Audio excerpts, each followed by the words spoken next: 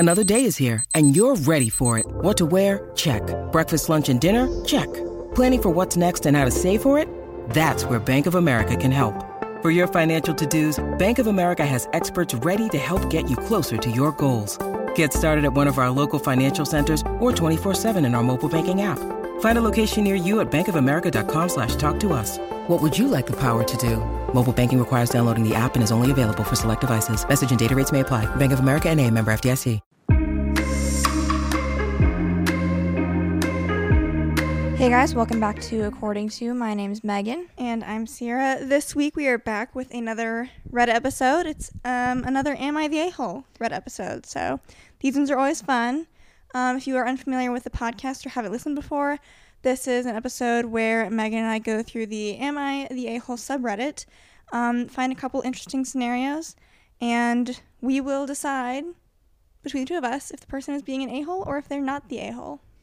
Yeah, it's always or if fun. Everyone sucks. That's another option. Yeah, it's always fun to kind of get the nitty-gritty and details for other people's lives and scenarios and then just act like it's your own drama that you're involved in. So we each have, I think, around 7 different situations, so we'll see if we get to all of those.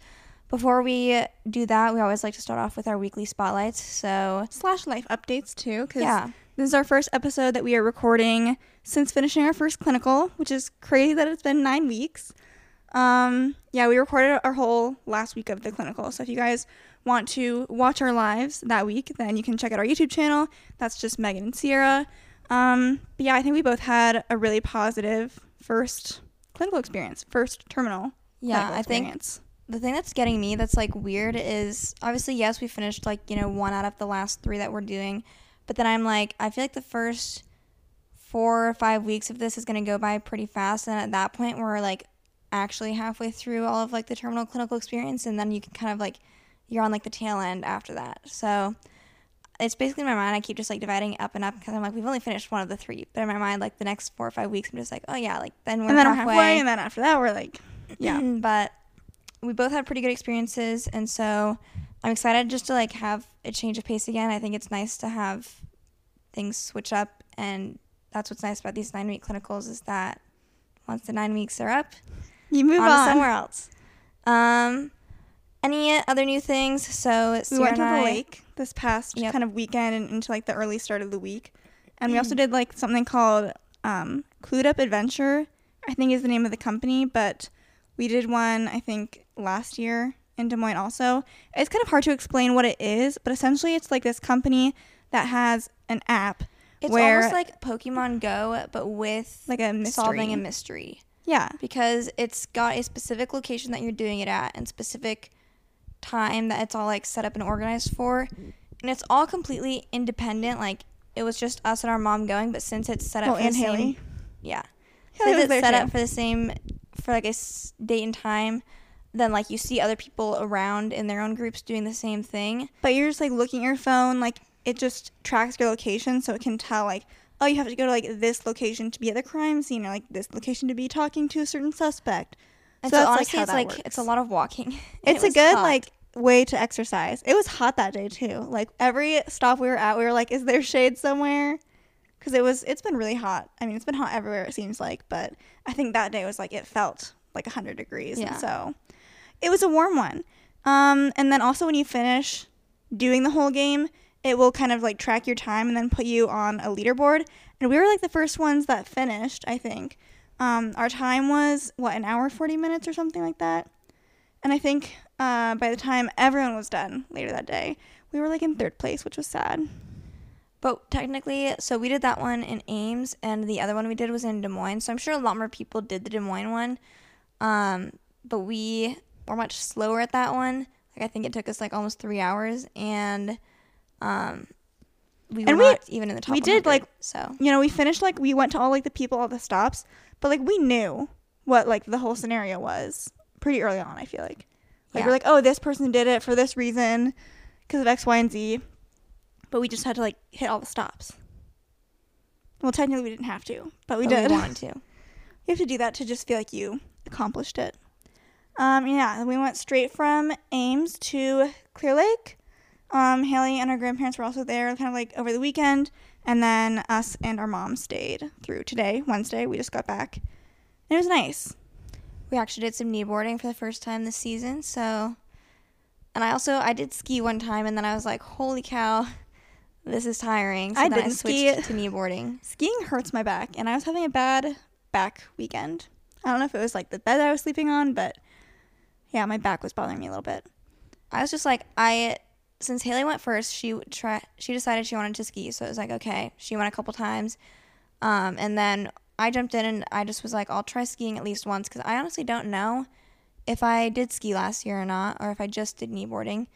And so I kind of wanted to just like make sure I could still do it. And so I feel like it's like riding a bike. Like you couldn't do it for like 20 years and you'd still be able to like do it. And so I got up no problem that first time, and then I was just like, I just kind of didn't realize how fatigued my legs would get, like all around. Like my butts hurt, my calves were fatigued, my adductors from like keeping my legs together.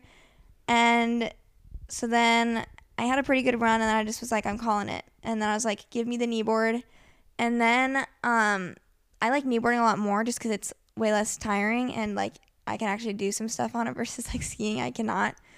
Versus kneeboarding, I can at least like, I'll go in and out of the wake a little bit, and I can do some 360s. And something must have like unlocked in my brain this year, because like I did 360s last summer. I don't know if I did the year before or not, but last summer I know I did a couple, and they like, you know, I could do a couple here and there, but I never really like went crazy with it. And this year, just like, I had no issues at all. I did like 4 or 5 one turn, like I've never done that before. So I'm the new 360 queen.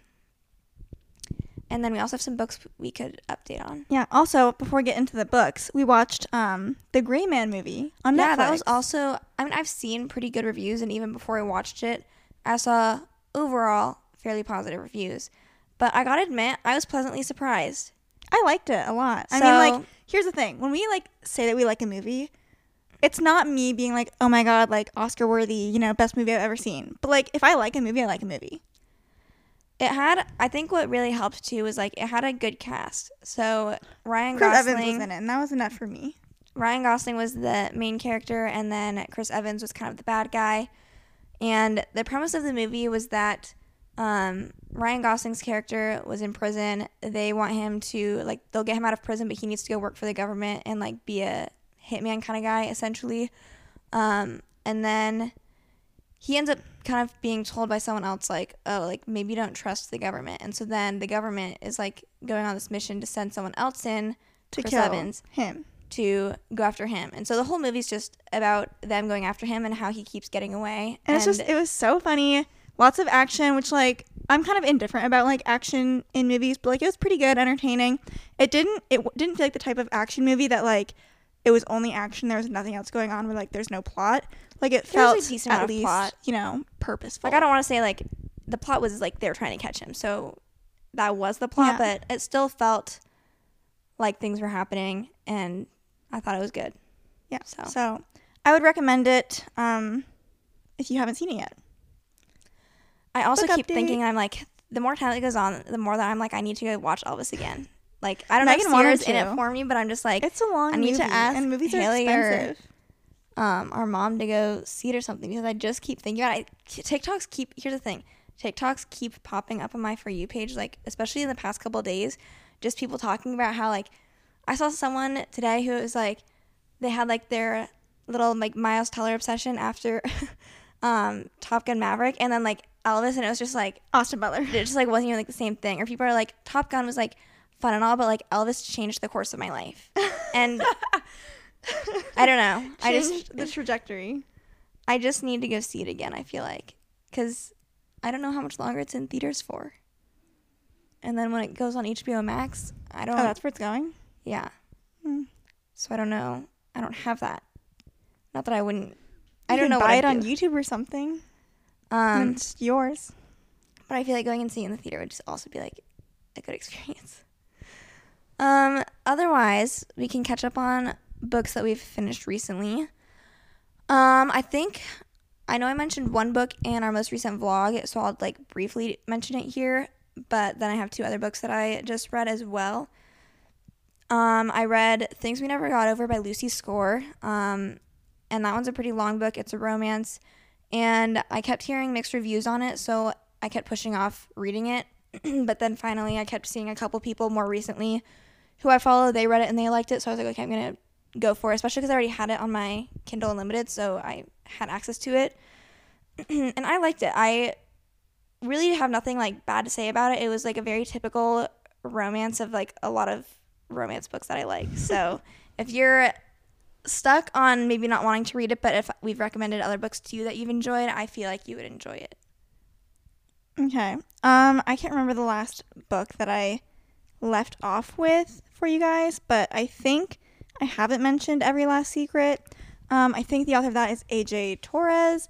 It's just a domestic thriller kind of thing, and so I enjoyed it. I give it 4 stars. Yeah. I don't really have like, it's like you could read it and I'd be like, oh yeah, that was good, but like if you didn't read it, I'd be like, okay, that's fine. Every Summer After, Megan and I both read. I gave them 4 stars. Really enjoyed that one. It's funny because like the 4 stars are like different, but for me to give a book 4 stars, it's just like if I liked it, and so I like both of those books. Again, like Megan said, if you've read any romance books that we have recommended and liked them, it felt very, on par with every romance book ever. It's really hard for me to dislike a romance book, you guys. But this one was like actually good. I enjoyed it. Liked the time jump between past and present.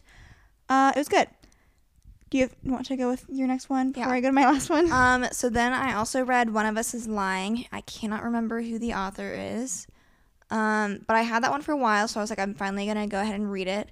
And overall, I really liked it. It's basically about a group of 4 students who get put in detention, and then, 5 students, I guess. One of them ends up dead during detention, and then they're kind of being framed, and like one of them supposedly did it, so then the whole book is kind of figuring out how that happened and who did it. And they also have it as a series on Peacock, and so I'm going to end up watching that as well. But it was very a free trial. Yeah, or like I might have to, I don't know, it's not that expensive. Just add it to the list. I think I've already used a free trial, maybe. Oh.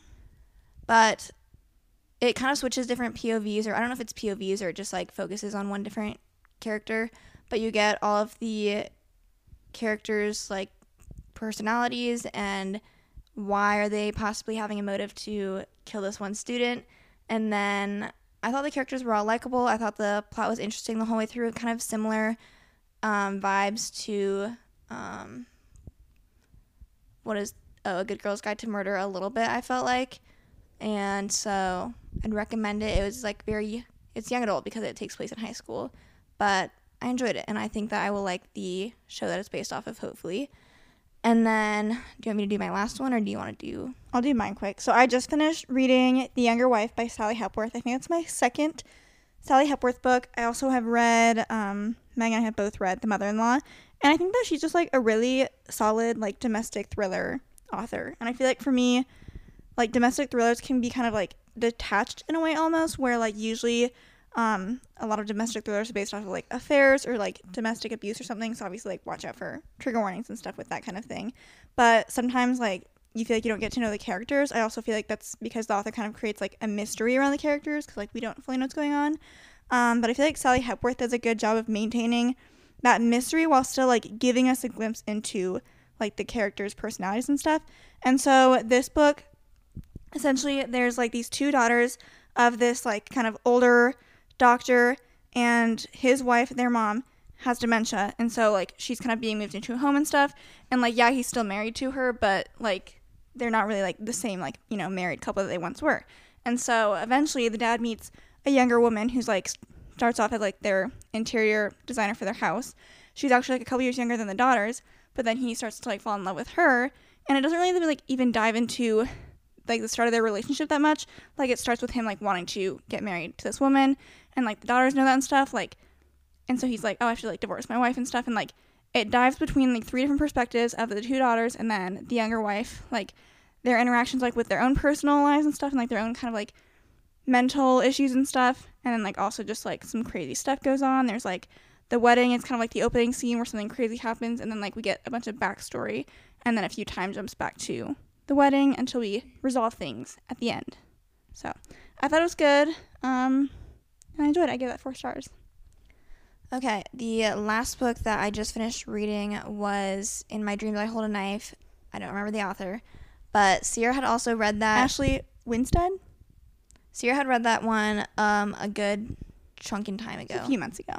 And it had been on my TBR because Sierra rated it 5 stars, so I was like, I will get around to it. I just like had other books that I wanted to read before I got back to it. And I was very pleasantly surprised because it was more of it's a whodunit thing because they're trying to figure out who killed one of their classmates. So the premise of the story, I'm like, how about Let me give you a summary. So how many people are in this friend group? Like 7-ish, but there's like a few more characters that are like involved in the story but beyond just like the 7. But in college, one of them ends up dead their senior year, and so they had originally thought that one character did it, and then he never actually got charged with anything. So it basically, like 10 years down the line, people like think he still did it and just got away with it. But then the brother of the girl who was killed and other people in this friend group don't think that he would have done it.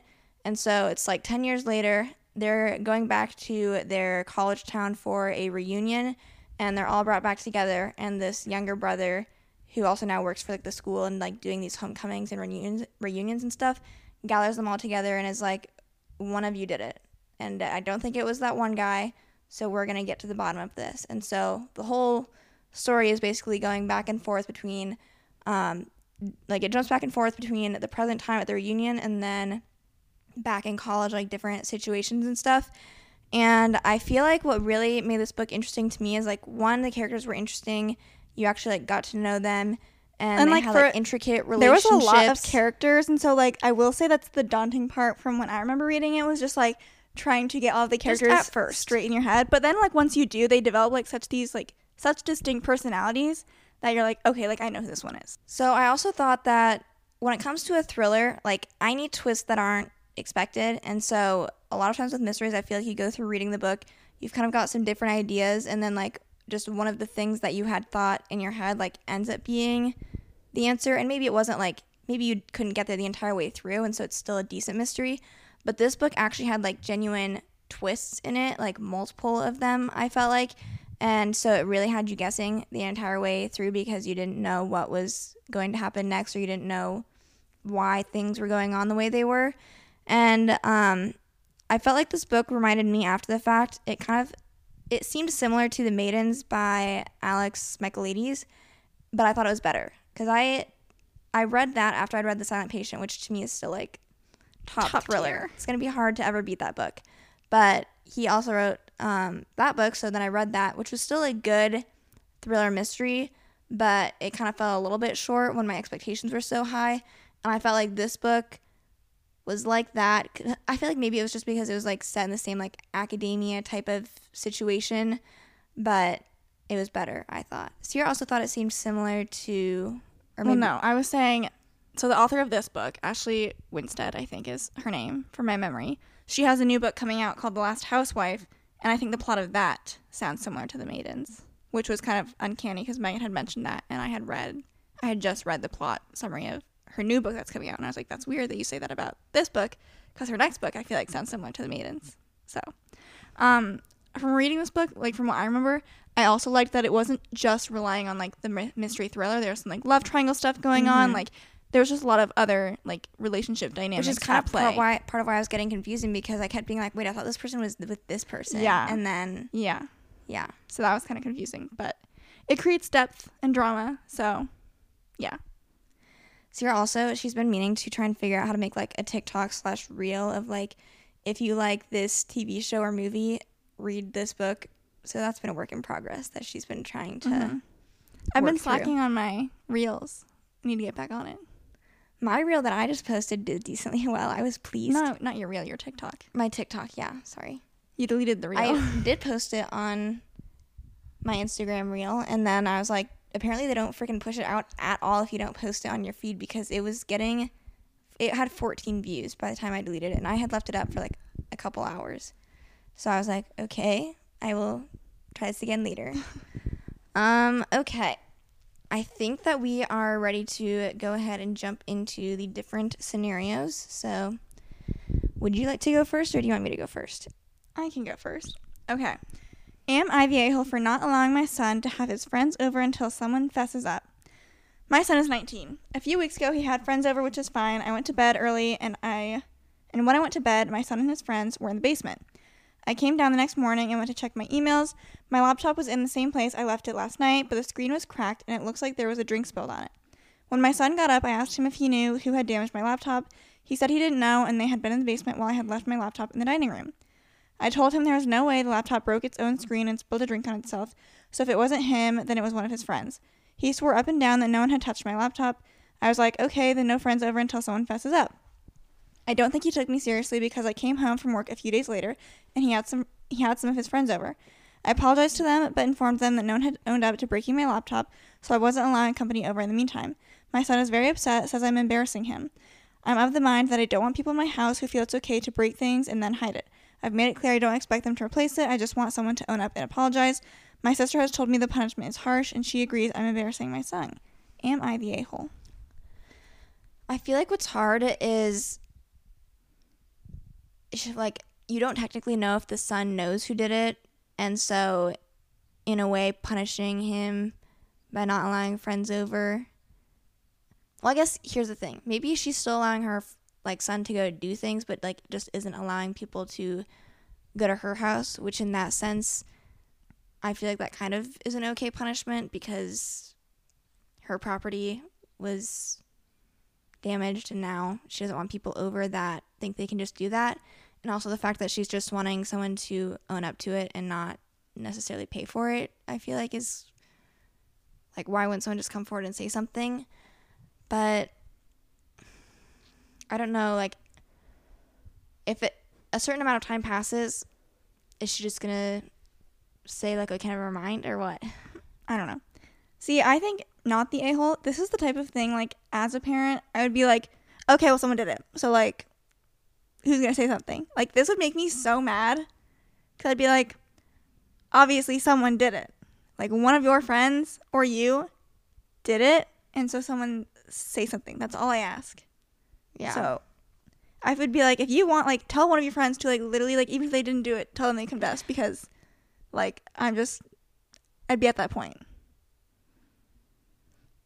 Yeah. And, like, also, like you said, she might, like, let her son go hang out at other people's house. So I think it's fine. Like, you want to know, like, who you're letting into your home. And, like, maybe when that friend comes over, you'll keep an eye on them a little bit more. Yeah. Okay. Mine is, am I the a-hole for leaving during an evening with my girlfriend to go help my ex?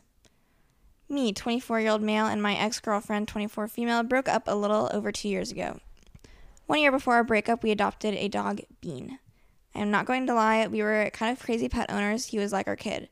Our breakup was mutual, and at the end, we were more like friends/roommates than a couple. The hardest part was figuring out what to do with Bean. We both wanted to keep him in our lives, so we decided in an arrangement to please both of us. She has the bigger garden, and she often works at home, so she has him most of the time. I often go on hikes on the weekend, and she has to travel for work once a month, so I have him at least a week each month and on the weekends. I have the code to get into her garden, so when it's my turn, I just go and get him. Her brother is one of my closest friends, and I hike with him during the weekend, so he's the one getting him. If we talk, it's mostly to give small updates about our families. We've known each other since we were 15, and the dog. I know this arrangement is unusual, but Bean is our dog, and right now both of us can't imagine not having him in our life. 6 months ago, I met Anna, 25-year-old female. She is now my girlfriend. She never complained or said anything about how things work with Bean. This Monday, Anna came over to my place. It was just a casual evening/night together. Around 10, my ex called me in tears. A neighbor came in at the afternoon to deliver something, and she forgot to close the gate. When my ex came back, Bean was missing. She told me that her and her boyfriend looked around but couldn't find him, and they were going to call more people to search for him. I told her that I was coming. I asked Anna if she wanted to come, but she refused. When I arrived at my ex's place, a few people were there to help. Her boyfriend, her brother, the neighbor, and her family, and some of our friends. Anyways, it took us over an hour, but we finally found him. He was fine. We took him home. I gave him a lot of hugs, said bye, and left. I came home, and Anna was already in bed. When I tried to talk to her, she told me that she was tired and didn't want to talk. The next day, she was cold and barely talked to me, but after work, she called me to talk and kind of exploded on the phone. She said that I left her to go with my ex and that she was hurt, that I chose to spend the night with my ex and our friends rather than with her. I tried to explain that I only went because of Bean, but she refused to listen to me. According to her, there was enough people to help find Bean, and my ex didn't need my help, which is true, but he is still my dog, and it's my job to be there for him, even if our friends came to help. I want to add this is the only time that something like this has happened since we broke up. Anyways, thoughts? I would say not the a-hole. I think that his current girlfriend is incorrectly framing the situation. I feel like this is very simply like not the a-hole. You did the right thing. Like if that's your dog, you go and help get things solved and figured out. Or even just like, being someone like we've both had like, dogs go missing and like we've been fortunate enough to find them every time. But like in that scenario, you want like all hands on deck. Like I don't care if there's 20 people. I'm like, if we can get 30, that's even better. You know what I mean? Never had to resort to getting that many people to look for a dog. But like that's what your mind is thinking. Because you're like, the more the merrier. Like we just need as many people looking as possible. Yeah. Like in fact, girlie, why didn't you go with? Right? I'd be like, if you're really my girlfriend, like come with me. So we Come can help both me look find for my my dog. Just a weird thing to get upset over, especially if she's never had an issue with the dog sharing in the past. You'd think that she would like kind of like the dog. Like, she's probably met him at this point. I'm assuming Bean is a him. Like I just feel like you'd be like, oh my god, Bean's missing. Like I'm gonna go help find him. Right? So yeah, not the a-hole in that scenario. Okay. Next one I have is, am I the a-hole for my response when my boyfriend brought up the apartment purchase / ownership in front of his family? Context. I, female 29, have been with my boyfriend, Adam, male 27, for 2.5 years. He's the quiet / shy type. It's very hard to get him to open up about what bothers him. For now, I'm the one with an income. We get along easily, though he can be a bit unreasonable sometimes. Example, he doesn't cook because he's worried I won't like his food, but still cooks for himself, and the smell is pretty telling that he's cooking, or that what he's cooking is good. Another example, that he doesn't do most of the chores. So wait, he won't even like let her try the food he makes? I don't know. We can stop, after paragraphs and kind of give a little rundown of what we think. Another example is that he doesn't do most chores, saying he's worried he might break / damage something. It's frustrating, but we're working on fixing it. What is this? This is... we've talked about weaponized incompetence. Yes. Right? Is that what it is?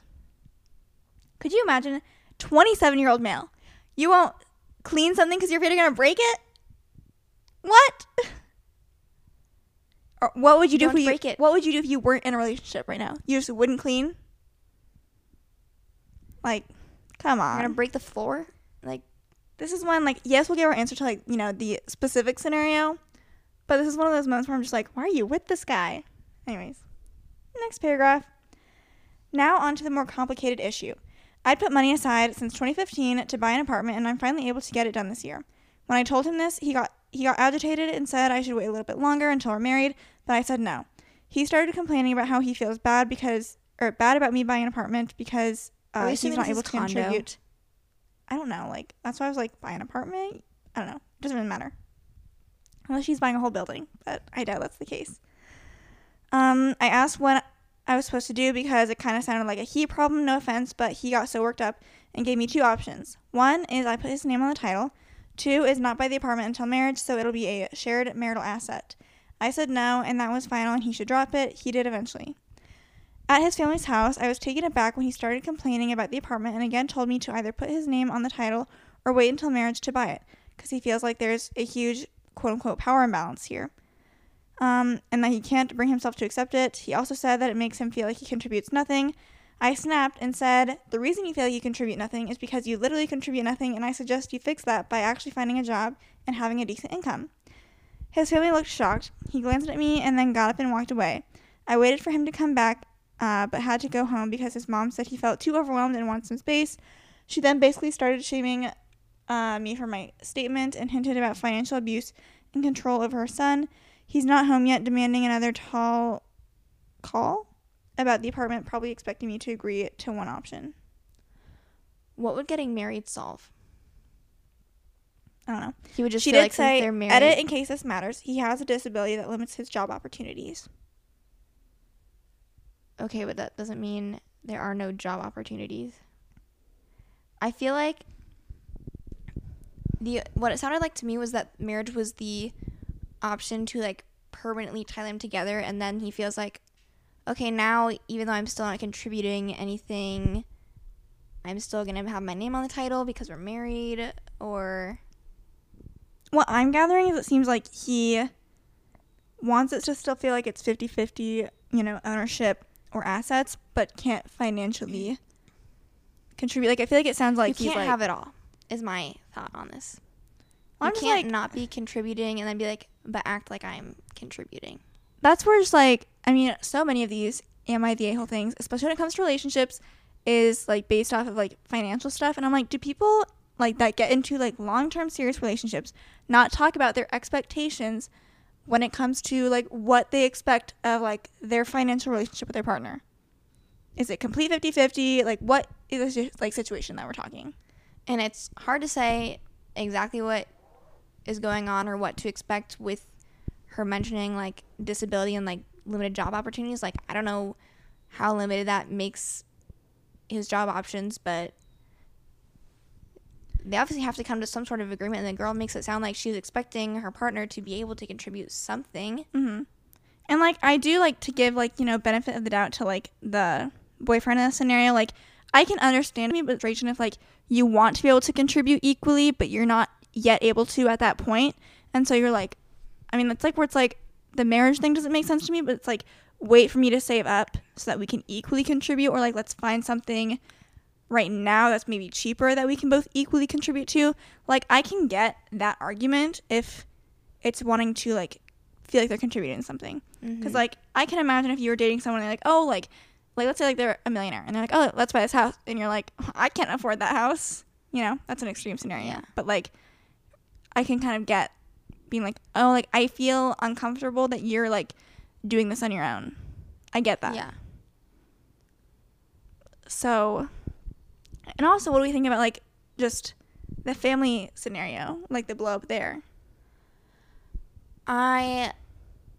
Who was the one that brought like her? The boyfriend brought it up first, but then she's the one who had like the, if you feel you're contributing nothing, I mean, it's 'cause that's you're not. my heart. Like, my heart was saying, "You go, girl," because I mean, it's not probably like the greatest way to put it, but like it's the reality, it seems, for the situation.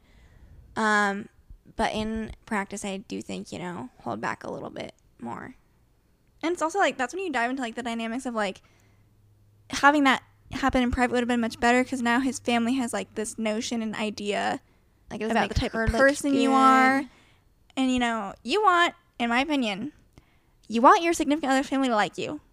And I feel like that's not going to bode well, just, you know. So, if I have to come up with like my one answer, and she's asking specifically about her response, like brought up in front of the family, so not the scenario itself, I might say a little bit. Yeah. Like, The it's way in she front of his phrased family. She responded in the heat of the moment with emotion, instead of kind of saying like, hey, like, let's not talk about this maybe, or we can talk more about this later in private. Mm-hmm. I'm going to look at some of the comments just because this one was very like highly upvoted. It had like 16,000 upvotes. So first one says, not the a-hole. Second paragraph sounds a lot like weaponized incompetence. We already said that. He brought it up in front of family to get mama to back him. He sounds like a bit of a leech. TBH. For what reason does he want his name on the title if he hasn't put money into it? So I think a lot of people are answering this just like in the general sense of things, which like you and I already talked about. We kind of agree with That. the boyfriend maybe might not be the best partner for them, you know, long term, I would say. But that's just for my reading 3 paragraphs about this relationship.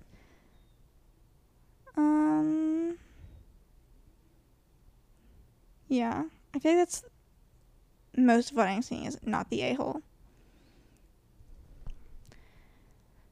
Okay. And lots of people bringing up weaponized incompetence. That's funny. My next one is, am I the a-hole for celebrating my late husband's birthday with our daughter in front of my boyfriend? My 39-year-old female, this girl is a 39-year-old female. Her husband passed away in 2013. At the time, they started trying for a baby. I found out I was pregnant after, and our daughter, Kylie, is 8 now. I've slowly started dating again and have been with Rick, 41-year-old male, for almost a year. We don't live together, but he's getting some renovations done at his place, so he stayed at mine for a few days. It's finished now, so he's gone back. Every year, me and Kylie celebrate my late husband's birthday. I buy a cheap cake and put some candles on it. We sing happy birthday, and Kylie blows out the candles. Usually I order in pizza or buy her McDonald's for dinner. His birthday was a couple days ago, and Rick was there. As usual, I bought a cake, and me and Kylie did our little thing, and I ordered pizza for all of us. Rick seemed okay with it and was laughing along with Kylie, but he later told me that what I was doing is hurtful to not only him, but to Kylie. I honestly was so confused, so I asked what he meant. He said that, 1, I was disrespecting our relationship by celebrating another guy's birthday in front of him, and 2, Kylie's getting older and she eventually needs to understand her dad is dead. I thought this was pretty stupid. She's well aware he's dead, but she still likes celebrating his birthday. Rick insisted that what I'm doing is toxic in the long run. Am I the a-hole? No, this guy's Break stupid. up with this guy immediately. This guy's stupid. I've never understood the weird thought process that some people have of, like, when they're dating someone who has a spouse or partner who has passed away. There's a difference between moving on and just, like, completely forgetting someone exists. Because, like, people can move on but still do these things that are meaningful to them, celebrate the person's birthday, remember them as a person. It's not like they broke up with them. Like, the person's life ended, and they were still very much in love with them. They were planning on being with this person for the rest of their life, maybe. And so I think it makes sense, especially, like, when you have this daughter who has never met her dad, and as a mom, she's probably trying to find any way she can to, like, make her dad, who would have been there and loved her, you know, presumably, like, feel, like, involved in her life and, like, try and incorporate, like, these stories about him and, like, just make him a presence in her life, even though he hasn't ever physically been there. And you're gonna be mad about that? It's not like they even did that much. Like, they freaking bought a cake and, like, blew out some candles. I also feel like if you were dating someone who had gone through this and, like, was a widow or widower, is that the terminology? No, they're the widow. But if there was, like, a husband. Oh, is it different between men and women? Yeah. I didn't know that. Actually, maybe I did. Anyways, whatever the term is, I feel like you would almost want to think that they would do those things to just show that they remember that person and had a good... Oh, it is widower if it's a guy. Don't act like I'm stupid. I guess you never hear that much. Yeah, I think it's extremely odd when people have an issue with other people doing those types of things. So. I agree. Especially, I feel like, how long have they been dating? A year? I can look. I was like, who do you think you are? Slowly started dating again. Oh, for almost a year. Yeah, it's a little weird. Okay. The top comment says, not the a-hole. My husband's dad has been dead for 22 years. We all still celebrate his birthday with pizza and his favorite TV show. This guy's going to be an issue. All right. Next one I have. This one's kind of interesting, so we'll see. Am I the a-hole for asking my wife to help pay for private school despite separate finances? I have been married to Stella for 7 years now. Together we have 5 children. Daughters from my previous relationship, Kira 11 and May 7, a son and daughter from Stella's previous relationship, Brianna 13 and Jaden 8, and a son together, Lucas, who's 2. My 2 are 50-50 custody, while my stepchildren only see their biological father every second weekend. My wife and I agreed to split finances and have mostly kept separate aside from a joint account for essentials such as bills, groceries, house, etc. We both used to be high earners, though had terrible hours.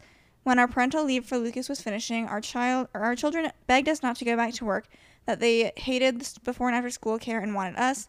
In the end, my wife went back to work while I quit my job and got a new one. It was much lower pay, but essentially school hours, so I was able to be there for our kids. Stella has been paying more of our joint expenses, but otherwise it has been fine. I wouldn't say the split has been firm, though. I do buy stuff for my stepchildren or pay when I take them all out. It's more like big payments that are separate. Brianna, so this is Stella's oldest child, goes to a private school. I was talking about high schools to my sister since Kira is in year 6. Realized that on my current pay, I won't be able to afford to send her with her sister. My ex is barely willing to pay the costs related to public school, let alone a private one. The school is so much better than the nearby public school, and I know Kira wants to go to her sister's school, so I tried to talk to Stella and asked if she would be willing to help. Hold It's on. education. So the oldest one's already in a private school is the girl's daughter. Yes. And so, The next one going to which high is school would be his his daughter, daughter. but she wants to be at the same school. Yeah, and he also was saying that the public or the private school is a lot better than the public school. Okay. It's education. She's close with my daughters, so it's not like I'm asking her to pay for something crazy.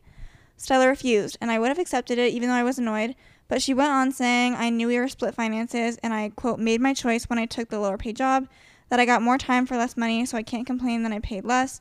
I got pretty upset about that. I didn't stay home for fun. It was for our family, our children. I love my job, but I had to sacrifice it for them. It was worth it, of course, but still. Stella basically said that it was my decision, so tough luck, that she's not going to finance me. I got angry with that and told her that she knew the consequences of her job, so she can deal with her children then. Her money won't be used on mine, so I won't use my extra time on hers, but they can stay in care hours until our old hours. He's writing this, not me. Stella got pissed back, accusing me of using her for money and calling me a complete a-hole for suggesting what I did for my stepchildren. We argued pretty bad. She thinks I'm being greedy, selfish, and petty, but it's not like I'm asking to mooch. I would still fit 50% and get my ex to contribute as much as I can get her to. Yes, it was my choice, but it was for all the children and for our family. Besides, I literally take care of my stepchildren more than my own, 85% versus 50%. I'm not just being lazy or focusing on my own children. I've been here for them all. So I think it's frankly unfair for her to refuse to help even a little. But obviously she thinks I'm being an a-hole. See, this is interesting because there's a lot going on, and they actually seem like they have talked and thought a lot about finances and whatnot, and it still is presenting as an issue. My initial thoughts are that I almost wonder if this whole him getting a different job is something that he's viewing it as more of a sacrifice than I think she is realizing or is even considering. So I'm wondering if she viewed it more as like I don't mind, like I'll take the lower paying job. Like I don't know if he emphasized to her like this is a sacrifice, but like I will make it for the family because it's going to benefit us in this way, shape, or form.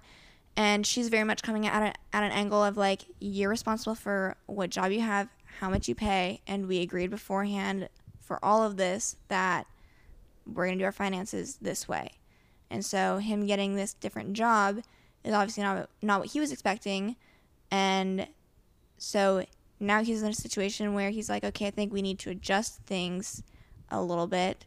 And she is like, no, we don't. I also honestly feel like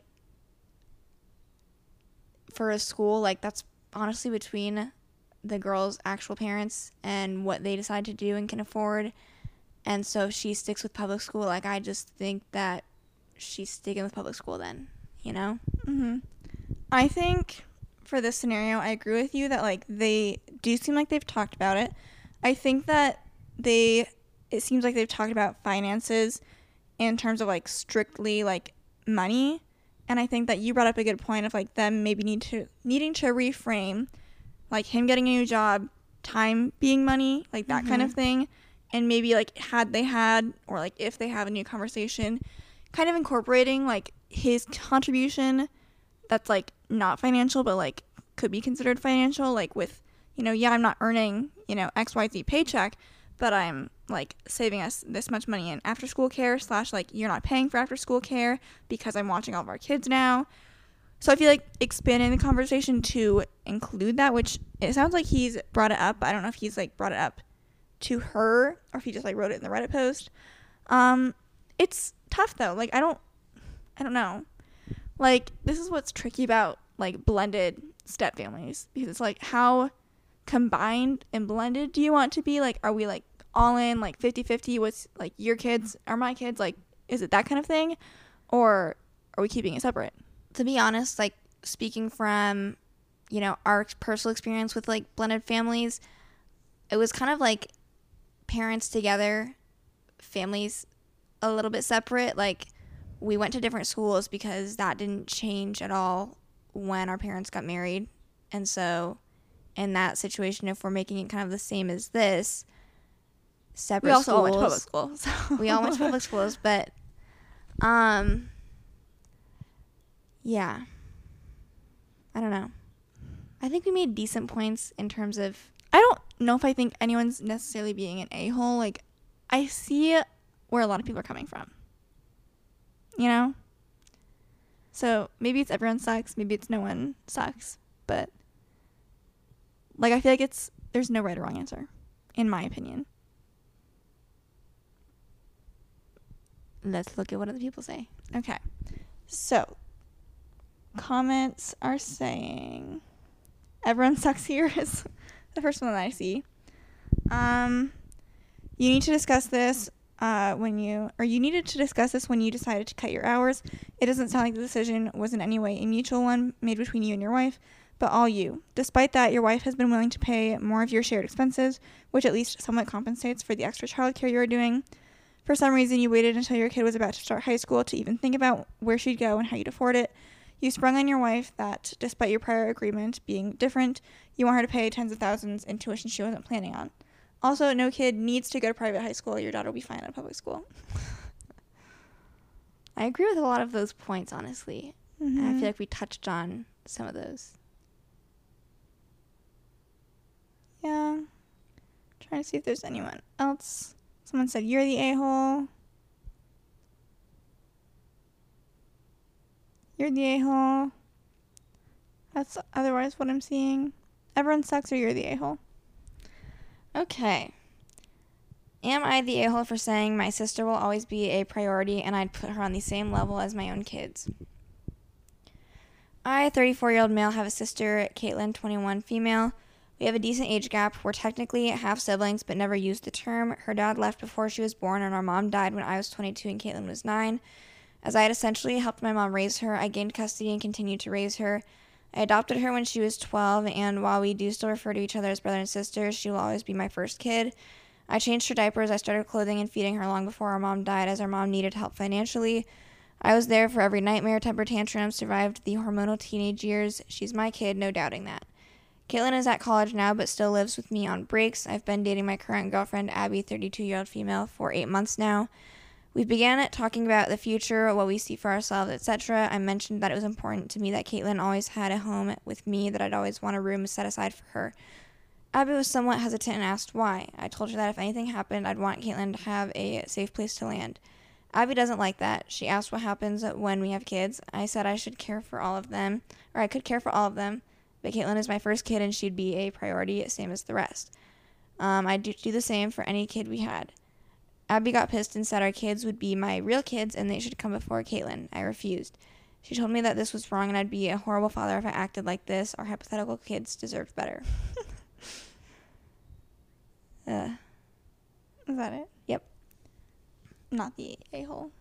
They've been dating for 8 months. It's a little bit of a deep dive for a conversation. I mean, I feel like, is it unconventional? Yes, but, like, you go into each relationship, like, you go into, like, learning their backstory and, like, the dynamics of all their relationships, and it makes sense. I feel like it's unconventional, but that's why they're talking about this 8 months down the road and not 5 years in or after they're already married. And if it doesn't work for the girlfriend, fine, but that's obviously not something he's budging on. So it's honestly more so like no one's the a-hole, and it's just like, this isn't gonna work out. Like, personally, if I was the girlfriend, I feel like I'd be like, yeah, it makes sense that, you know, given your history and stuff, but it's good, like Megan said, it's happening now, because if it doesn't work out, it doesn't work out, and it's for the best, because you want to be with someone who's gonna welcome your sister to your home with open arms. So top comment that I see is not the a-hole. This is a red flag and you need to move on. This isn't someone you want to build a life with. Not the a-hole. The woman just did you a favor.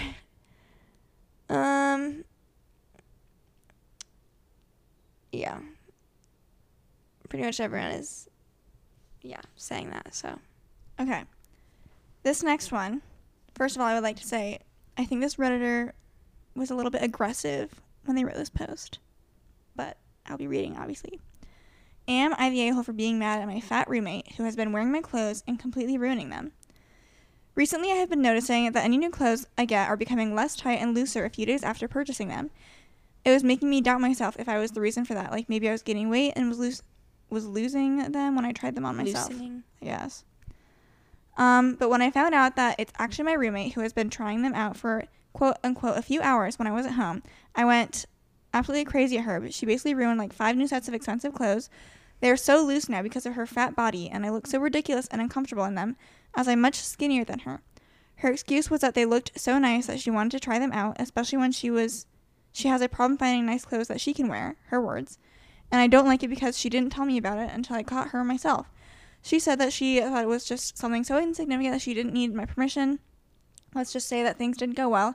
And I decided to get a lock for my closet, which offended her and got her on the defensive, especially when I called her fat, which she is. She is literally obese. Am I the a-hole? I don't know if I love this girl's personality, but that aside, I feel like the roommate was in the wrong in just assuming that she could go in her roommate's closet and like try every new thing on just because she wanted to. Like, that's an invasion of privacy. And right. This is like not the a-hole for what you're posting about. Like, yeah, your roommate shouldn't be trying your clothes on without your permission. like, and that is regardless of size. Yeah, like, regardless. You should be able Like, you to didn't say, have to like, say, don't try my clothes on. You didn't even have to include like anything about her body shape, body type. You could be like, my roommate's trying my clothes on without telling me. Am I in the wrong? And we'd say no. And then like, sure, go put a lock on, like, whatever. That's up to you. So in that sense, no, I don't think you're the a-hole. Do I think that you're the nicest person with words? No, but maybe you don't have a way with words. But I'm gonna look at the comments because I'm curious. Not the a-hole. I'm trying to see if anyone like. I mean, everyone's saying like not the a-hole because like, you know, we're not done. We know it's her clothes, and like, you can get mad at your roommate for trying clothes on.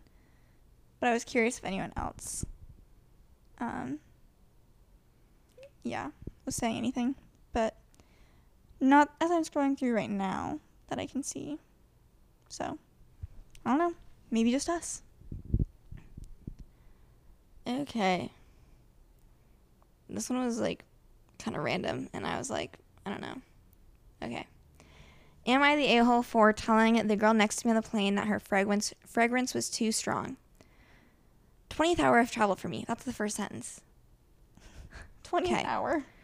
After a 3-hour delay on my final 1-hour flight, a pretty preppy young lady sits in the middle seat, me, middle-aged white male, in the window. She already reeked of perfume, but she pulls out a heavily odorific hand sanitizer and slathers herself. I am literally sick to my stomach, but hold my tongue, thinking it would wane soon. It didn't. Minutes later, as I peek out from under my mask to adjust the air vent, and she asks if I'll open the blind for her to see. Yes, I say, but grumpy me lets out, your fragrance is very strong. Sorry, she replies sheepishly. Why is he narrating like this? Ew. I pulled out. He's right. I know. Like a Wattpad scenario.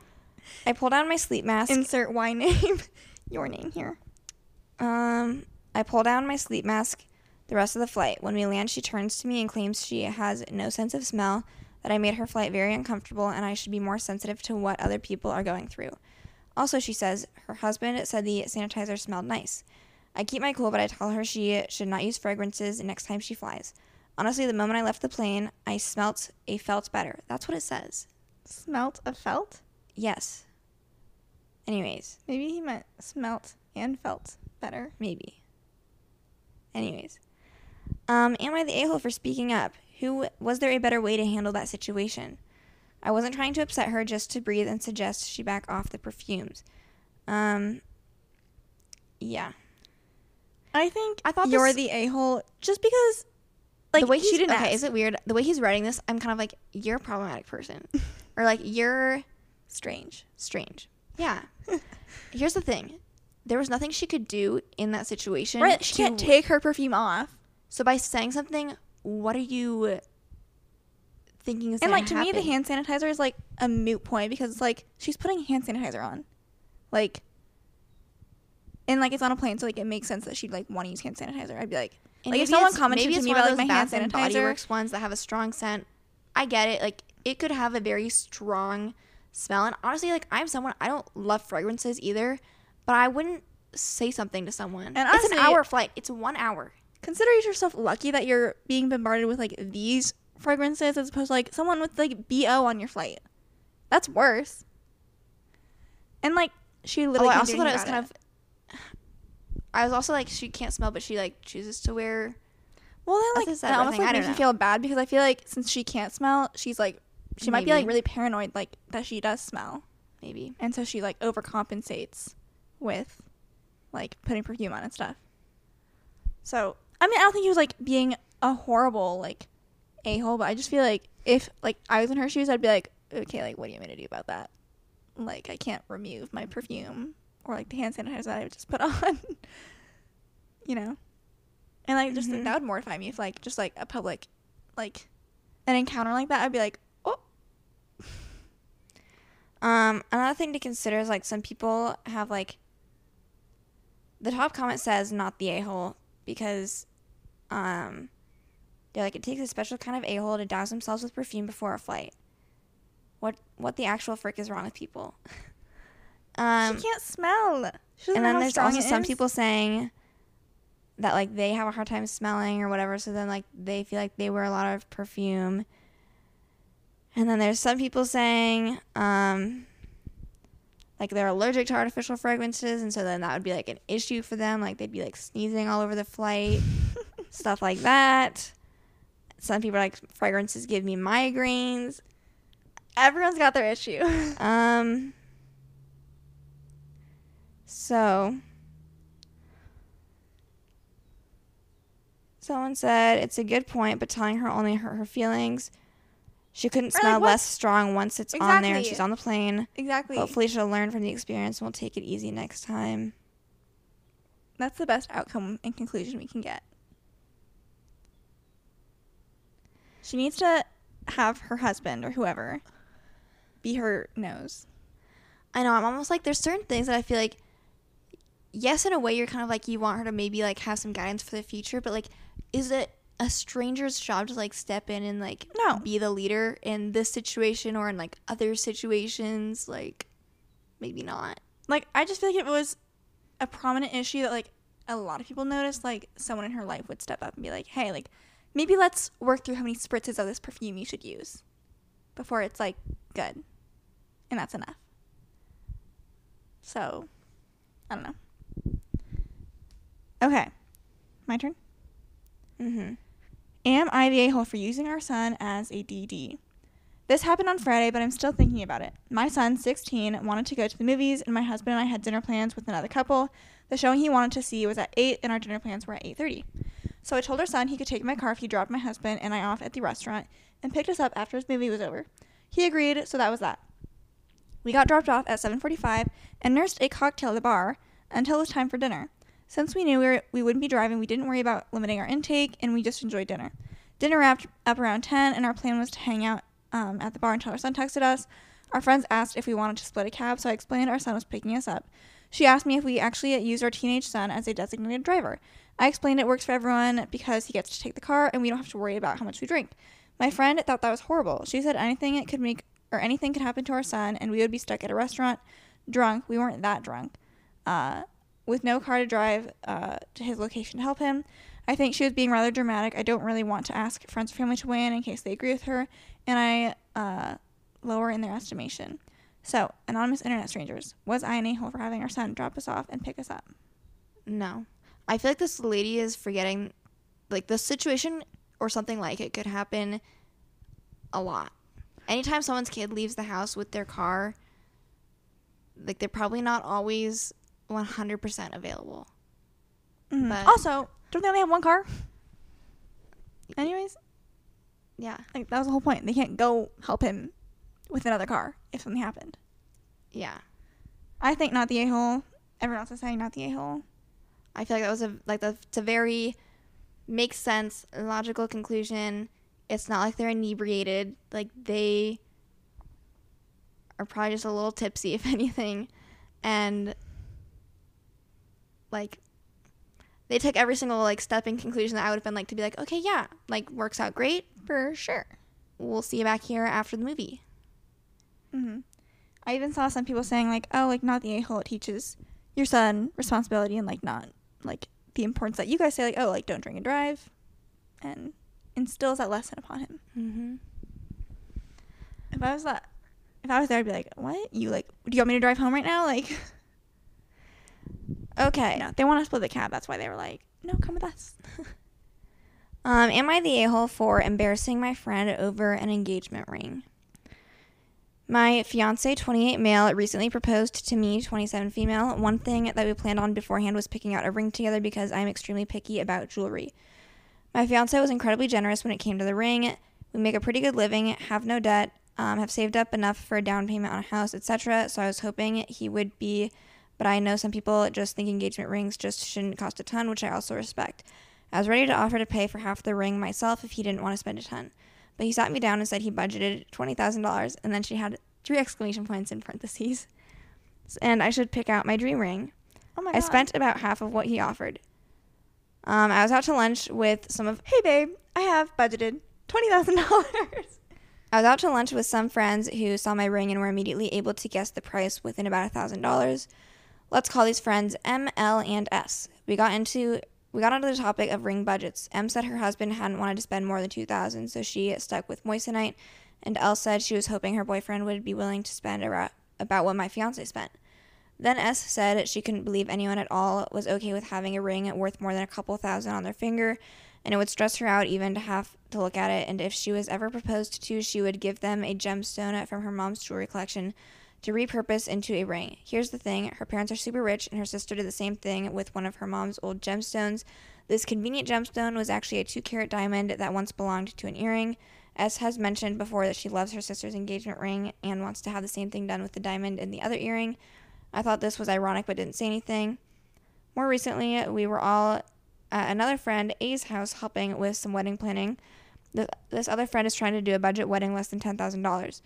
A was quite stressed that she'd be going over budget. Out of nowhere, S went, "It's totally understandable that you're stressed. $10,000 doesn't go very far here. Do you think you can raise your budget? After all, $10,000 is what some people around here spend on their ring, which is crazy." And this time, S stared right at me. I was so shocked I just blurted it out. "Look, S, I really wish my parents also had a 2-carat diamond lying around that they could pass on to me. Unfortunately, they're super poor." I guess this embarrassed S because she left pretty shortly after that. My friends have told me that I'm in the right and she needs to chill on the ring talk because my fiance and I agreed on everything beforehand, but this all feels so stupid and petty, so I'm feeling pretty bad. Am I the a-hole? No. I mean, you had a comment that was directed at you, so you just shot right back. Yeah. I think you're able to do that. I think it is, like, this doesn't seem like a very high stakes situation. Like, she had an offhand comment here, you had an offhand comment back, and clearly, like, everyone has their own opinion on, like, what should and should not be spent for rings, and you already kind of brought up, like, how her stance was kind of ironic anyways because of her situation that she can be in, and none of it really matters. And so I feel like Sierra's kind of right in that she took her shot, you take your shot. Well, it's like, if she's going to dish it out, she's got to be able to take it. And she was like, "You responded to me?" So, yeah, makes no sense.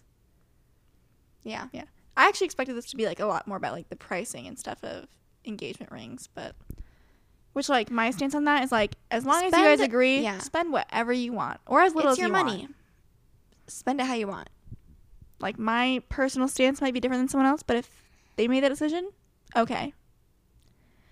Not the a-hole. I was all prepared to give you "You're the a-hole" before I even read this because the title, but your rich friend is trying to cosplay humble and it's not working. Good on you for calling her out. Someone said, "Is $10,000 a lot for a ring? That seems subjective." I think that, yeah, most people are saying not the a-hole, so. Well, good. Are you fine calling it there then? Yeah, we could call it. I'm not really partial to my last 2 that I have, so unless you had one that you really wanted to share. Like, I feel like the last 2 Not aren't really, that interesting. no. Okay. Well, hope you guys enjoyed this episode. I thought it was a fun one. Thought we had some more interesting, like, there's definitely some that we, like, read and it's like, okay, like, are you just writing this so, like, we all agree with you? But I think there's a few in there that were, like, could have gone either way, / were a little bit more nuanced. Yeah, nuanced. If you guys want to share your own opinions and continue the conversation, feel free to follow us on Instagram at According To and check out the post related to this episode. And otherwise, we will talk to you guys next Thursday. Bye. Bye.